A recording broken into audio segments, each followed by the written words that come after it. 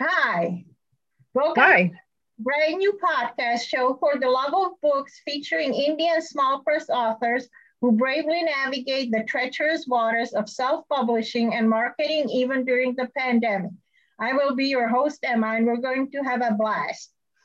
This show was made partly possible by the generosity of Doc Shavant and her support for the arts. It is my pleasure to present to you author Joan A. Chiang. She's the author of 14 books in different genres. Hello, Joan. Hello. Hello. When and why did you start writing? I have been writing forever. I can't tell you why. um, I wrote my first chapter book when I was 7. It was The Adventures of Skippy the Field Mouse, and it had tension. It didn't have a lot of good character development, but there you go. So we all know that you're an avid hiker, or a lot of us know that. So how does your hiking fit in with your writing? How do you make the two work, or do you hike and write?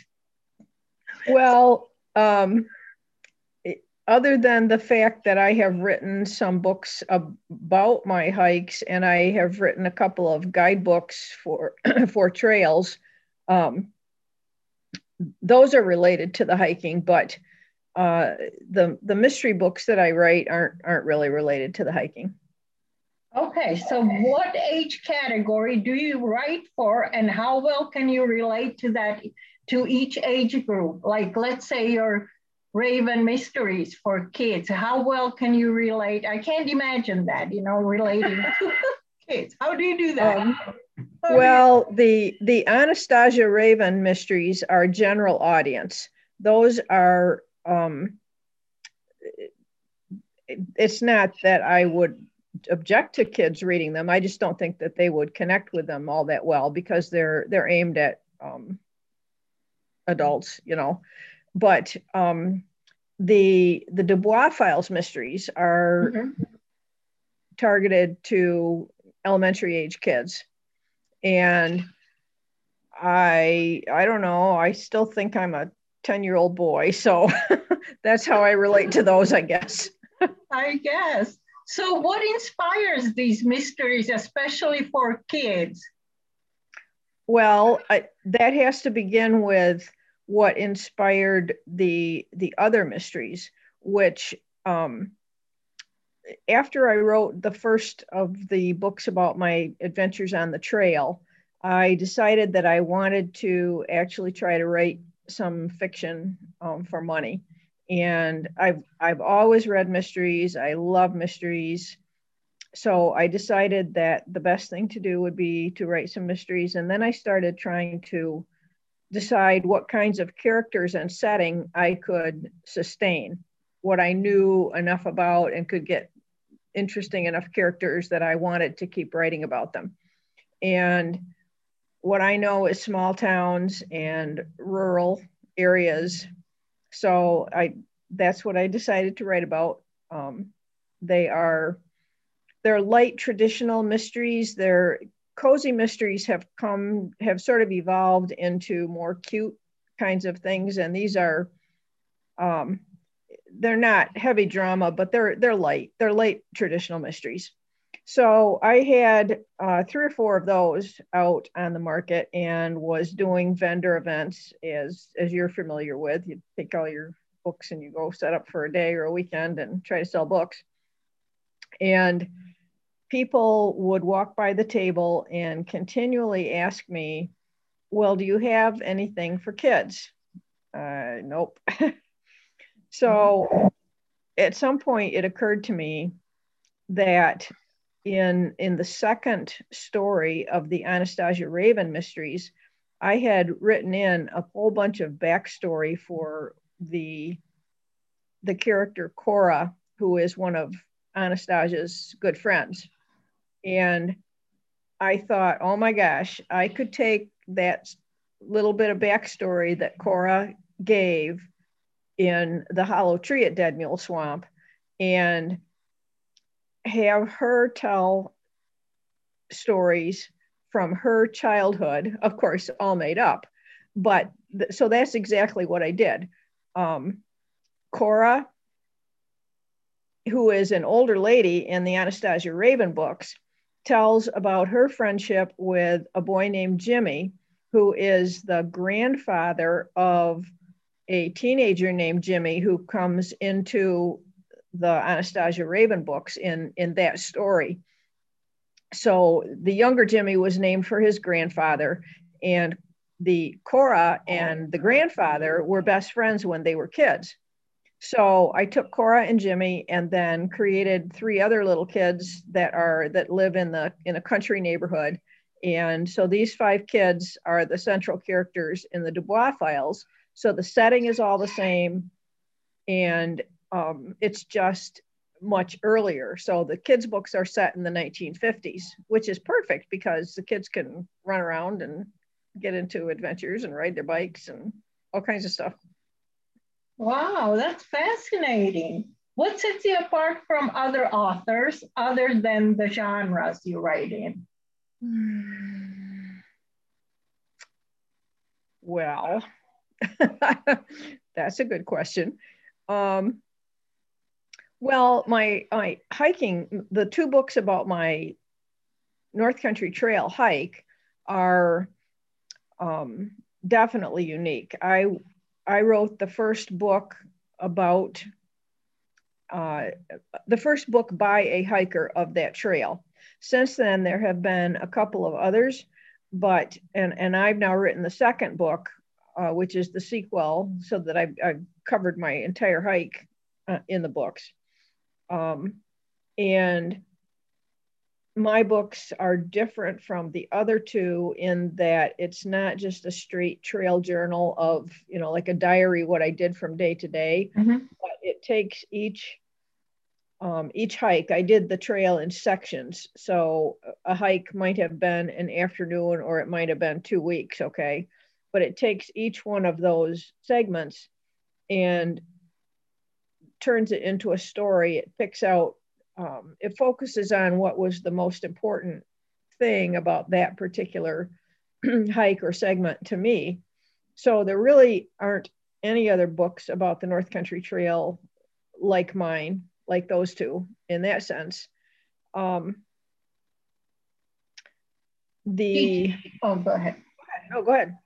Did you write those after completing the entire trail, or did you write them, as you completed the segments, then you wrote?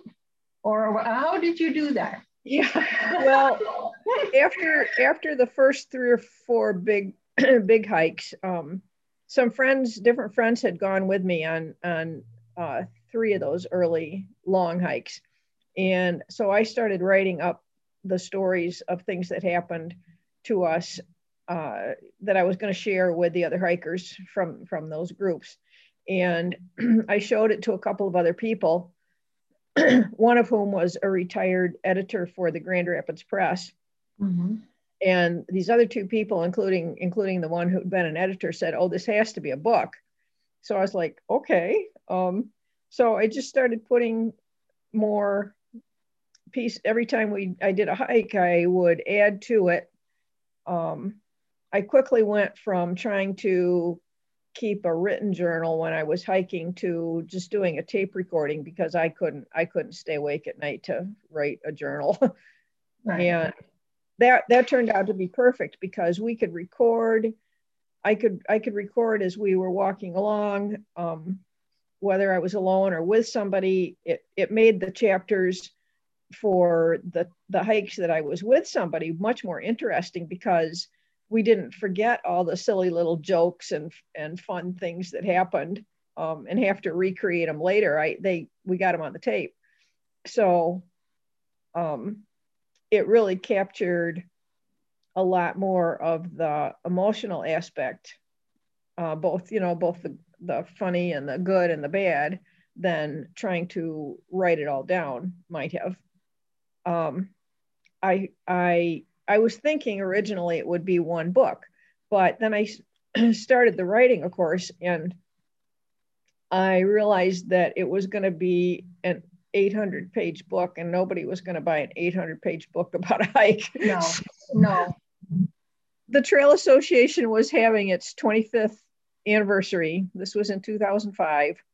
And they said, well, can you have, so I had decided I was going to break it into two.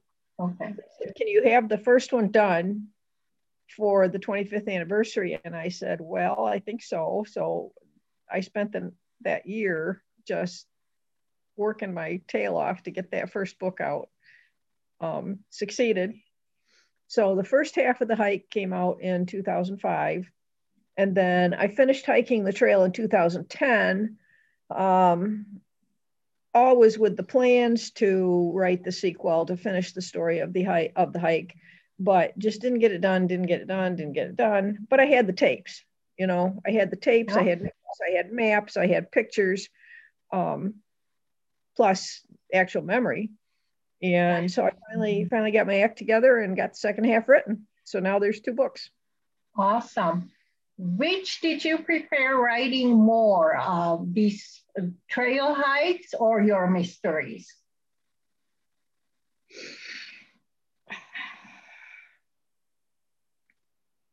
They're so different. I really enjoyed all of them. I enjoyed the research for the trail books. Sure, I'm telling a lot of just what happened to us, but one of the things I love to do along the trail is discover history and geology and plants and all that kind of stuff. So, I wanted to get that right in the book because it's a nonfiction book, but then it's a lot of fun to make up stories too for the mysteries. So it sure is. And you also published during the pandemic. What was it like compared to publishing in normal times? No difference. No difference. Just no. Or marketing, you didn't have any problems, launching the book, marketing it, Well, sure, we all had trouble marketing books. But it was the next book in the children's series, and I had the idea. I have a group of people who like the series and they're always waiting for the next one.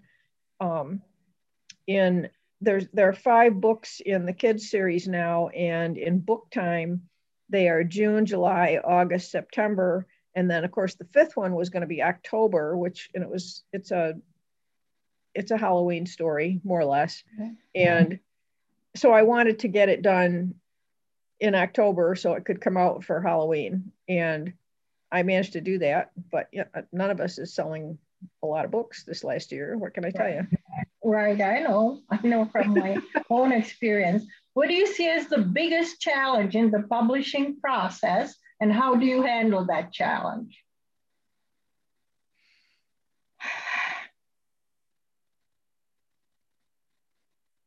Distribution. There are a couple of print-on-demand companies that also serve as distributors. And if you get your act together and get the book formatted the way they want to, they will help you. There are 2 I can think of that are accepted by bookstores that bookstores will order from those print-on-demand distributors, where they won't from Amazon. Amazon is easy. Amazon's an easy way to get started with print-on-demand. And I just haven't gotten my act together to get the format tweaked to get my books with at least one of these other print-on-demand companies so that it's easier to get the books in bookstores. Okay. What have you learned about yourself from your writing? That's a tough one. I have trouble with that one myself, answering that question. I am not very focused. I am not very. You're determined, right? And you well, finish your project. when I settle on something and get busy, then I'm sort of manic until it's done. But I'm all over the map. You know, I do nonfiction and I do faith-based books and I do mysteries for general audience and I do mysteries for kids and then I go hiking and then I go look at plants and you know, I just want to do everything. Okay. So what's the worst and the best advice you have ever received in regards to writing and publishing?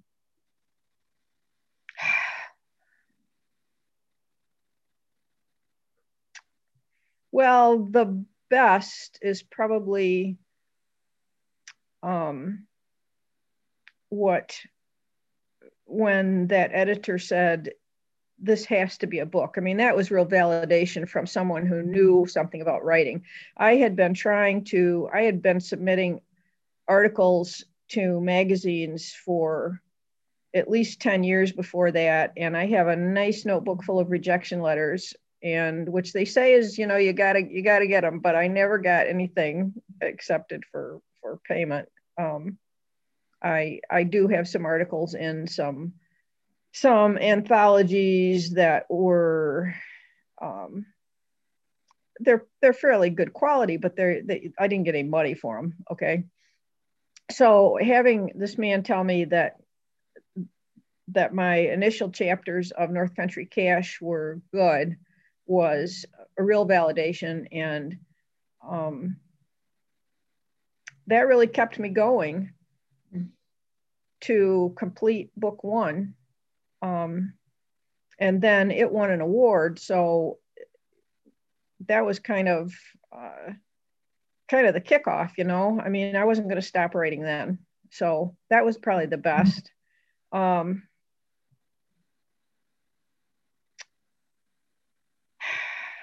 Well,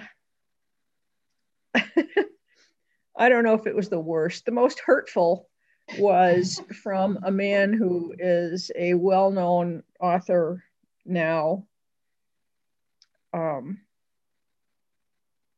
that I met a long time ago when I was in my 20s. And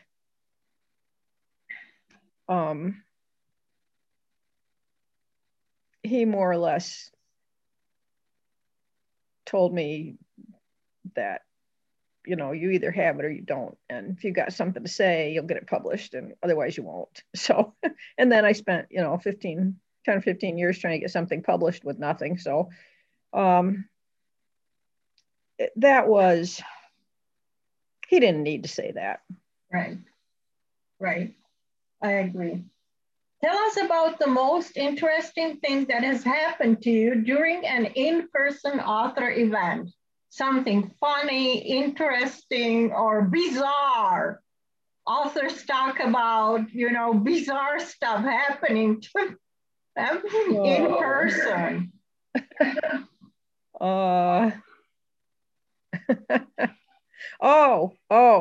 Okay.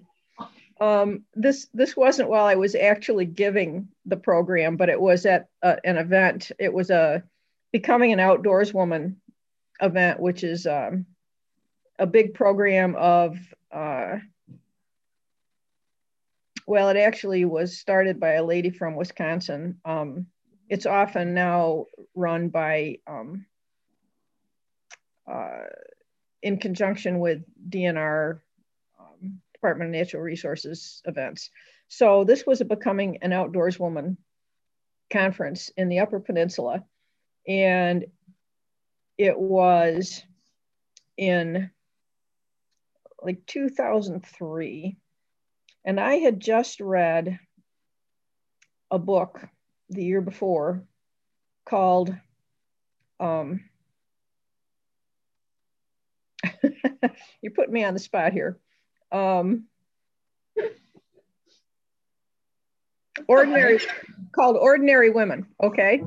And it was the story of a group of women put together by Sue Carter of Michigan State, formerly, she's retired now, of Michigan State University, who put together a team of women who skied to the North Pole. And if I had known, and they reached it on my birthday in 2001, okay? If I had known that was going on, it would have changed my whole life, but I probably would have applied, because you didn't have to be a great skier, because it's a totally different kind of skiing. You're on real wide skis, and the point is just to keep you moving. You have to, the ice is rough. It's not like downhill skiing. Okay. It's not even like cross country skiing. What you really needed to be was tough and crazy, okay? But I didn't know anything about it. But I had ahead of time. But I'd just read this book, and we're having a mingling, get acquainted time before I was going to speak, because I'm the main speaker for that night, right? Telling my story about my hike. And there's a lady standing. She wasn't talking to me, but she was standing near me. And I heard her talking to some other people, and she's saying, well, it's just like Friday without the Y. And I'm thinking, Frida, Frida in the Upper Peninsula, and she's talking about skiing and snow. And I grabbed her and I said, are you Frida that went to the North Pole? She said, yes, I am. Wow. So that was the beginning of a great friendship. Sounds like it. Wow. Yeah, she's amazing. She's one of the few women who's been to both the North Pole and the South Pole. She loves snow. She loves snow. And she's a crazy good skier, which I'm not, but we're both just outdoor people. That's very cool. Yeah. So that was pretty bizarre. That's bizarre. That is bizarre. Where do you see the future of indie publishing? Oh, it's great. It's just going to get better. The best thing about indie publishing is that there are now literally hundreds of books on topics that we never would have seen before, because there wasn't a big enough market for them, with all kinds of interesting historical content and memoirs. I'm sure there's fiction, but there's some important stuff that's now getting into print, even if people are only printing 5 copies for their family, okay? Mm-hmm. Because it's doable, it's affordable.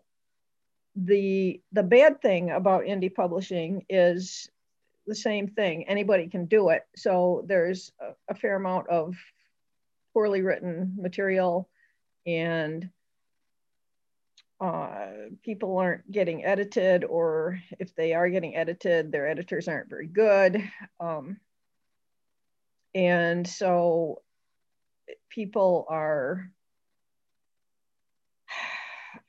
wary of buying independent books by independent authors.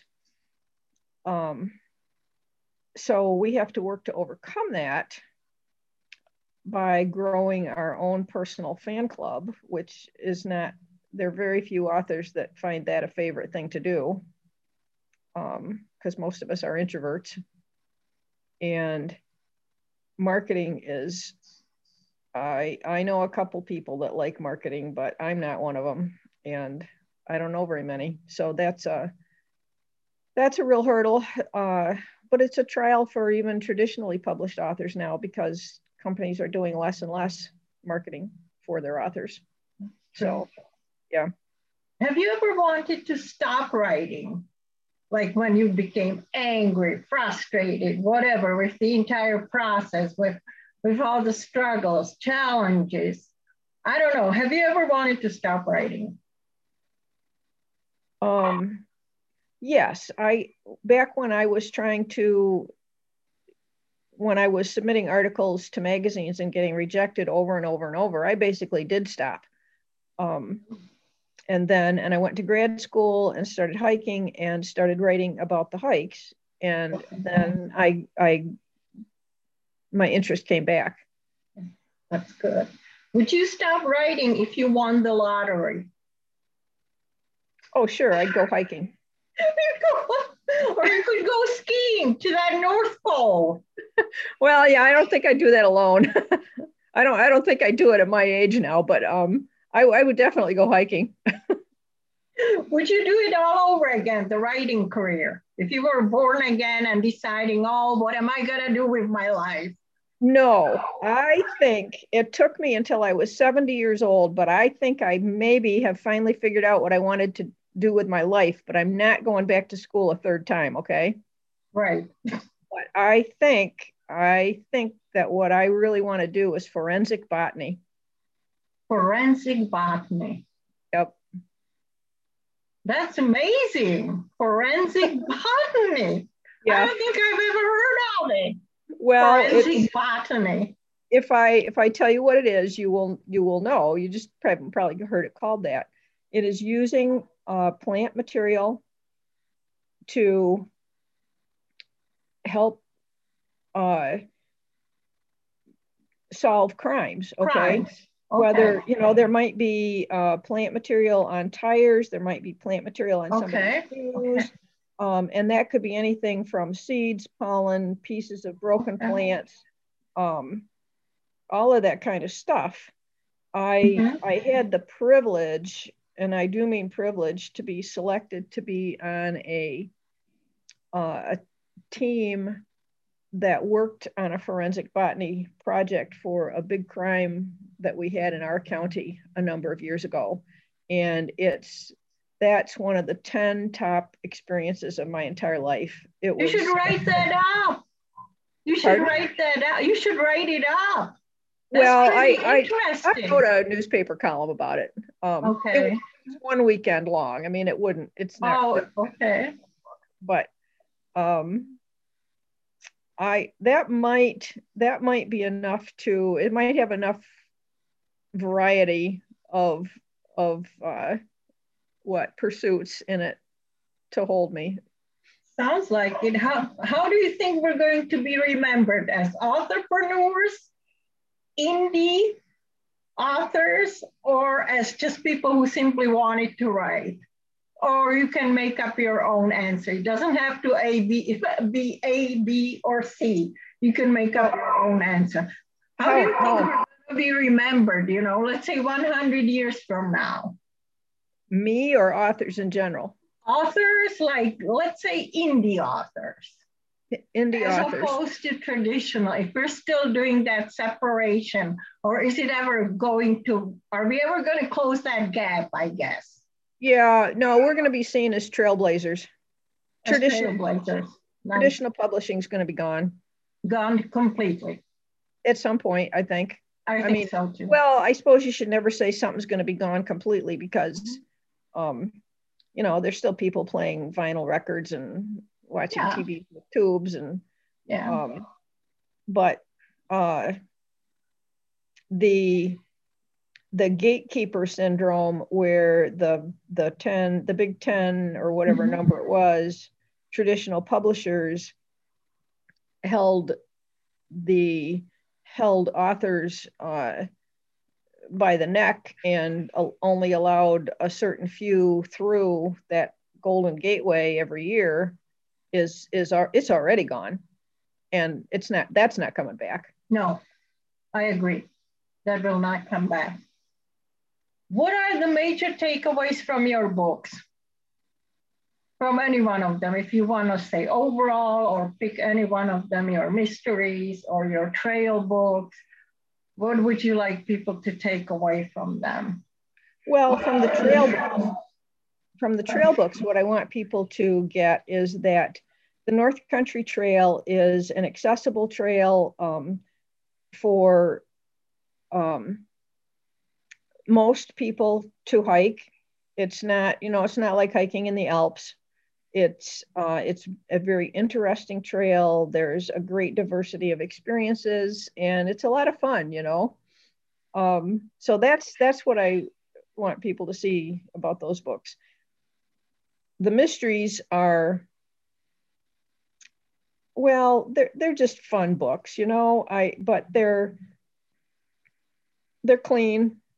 The books for kids are similar in tone to the Boxcar Children books. So they're not, the stories have,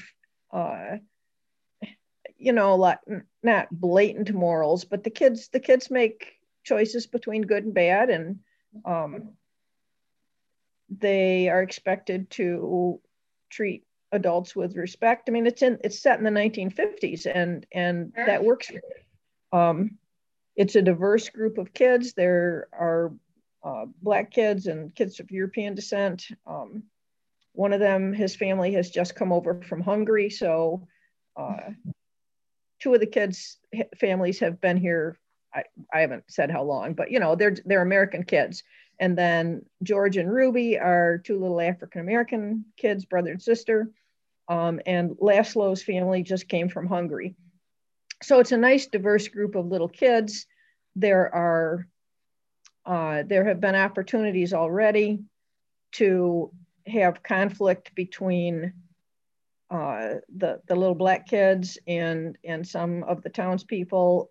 I mean, these are books for children, so we're not getting into really heavy stuff, but you know, I'm trying to make it realistic. And one of the books deals with the plight of migrant workers, because this fictional county that I put them in it's loosely based on a whole bunch of places in West Michigan. Okay, so it's fruit growing country, and there are migrant workers here to do the harvesting and stuff. And one of the books, The Big Boss, deals quite strongly with the treatment of migrant workers in that time period. So, you know, I hope that that kids are not only reading a fun story, but they're learning some history as well. Okay, all right. Would you like to read for us? Sure. Let me take a sip of something to drink here.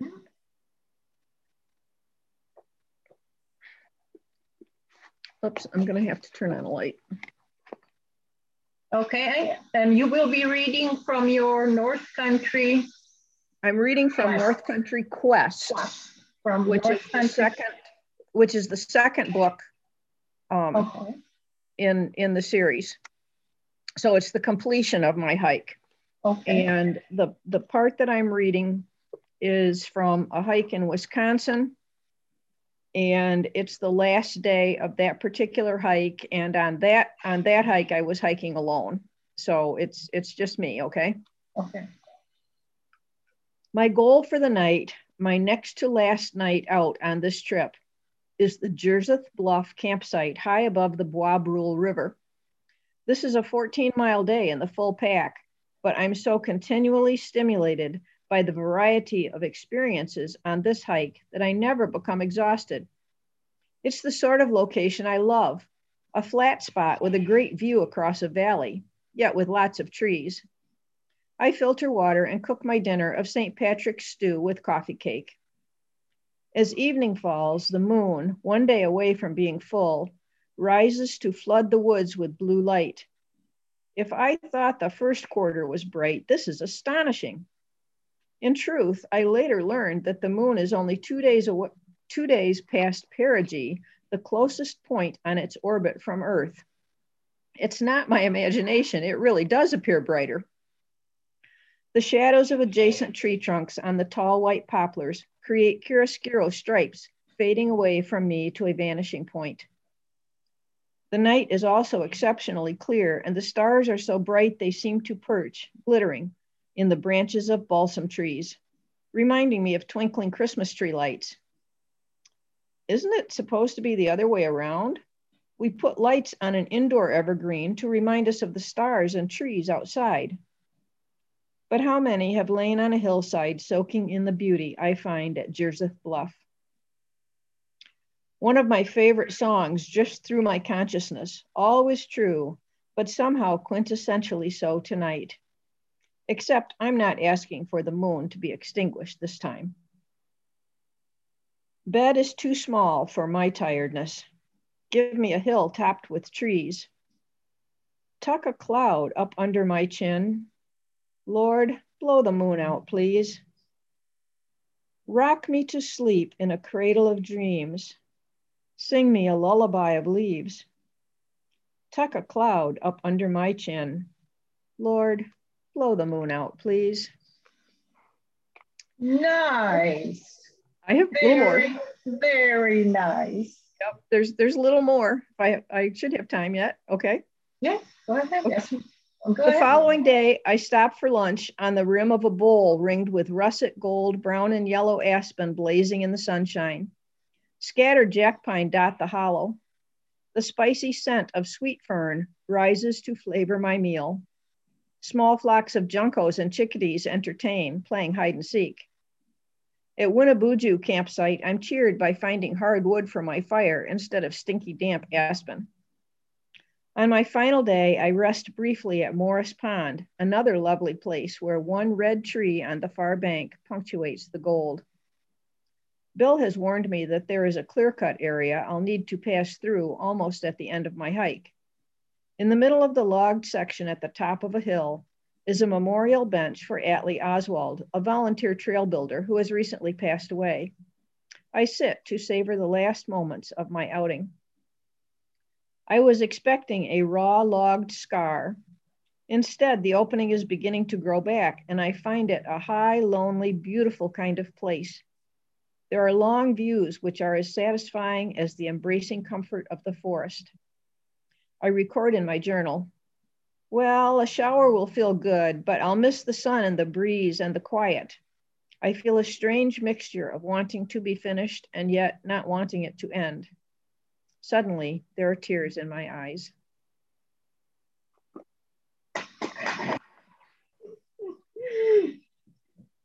Okay, before the parting shots, where can people find you this summer in person? Just major places where you're gonna be. Okay, I will be for sure at the Lakeshore Arts Festival in Muskegon. That's the last weekend in June. If they have it, I'm accepted at the Blueberry Festival in Paradise, Michigan in August. It's not. Oh, they're not having that. I found out. I won't be there. I hadn't got the word that was not happening. Not happening. Okay. I'll be, the next one up is at Turkeyville near Marshall. Okay. On May 15th. And then I have some more local events in Ludington that I'm going to. I've held off signing up for some until I got some other dates settled. So those are the ones I know right now. Okay. How about parting shots? Well, thank you for having me. Well, thanks for sharing your insights with us. So interesting. Yep. I hope to see you at one of the events in Muskegon, definitely.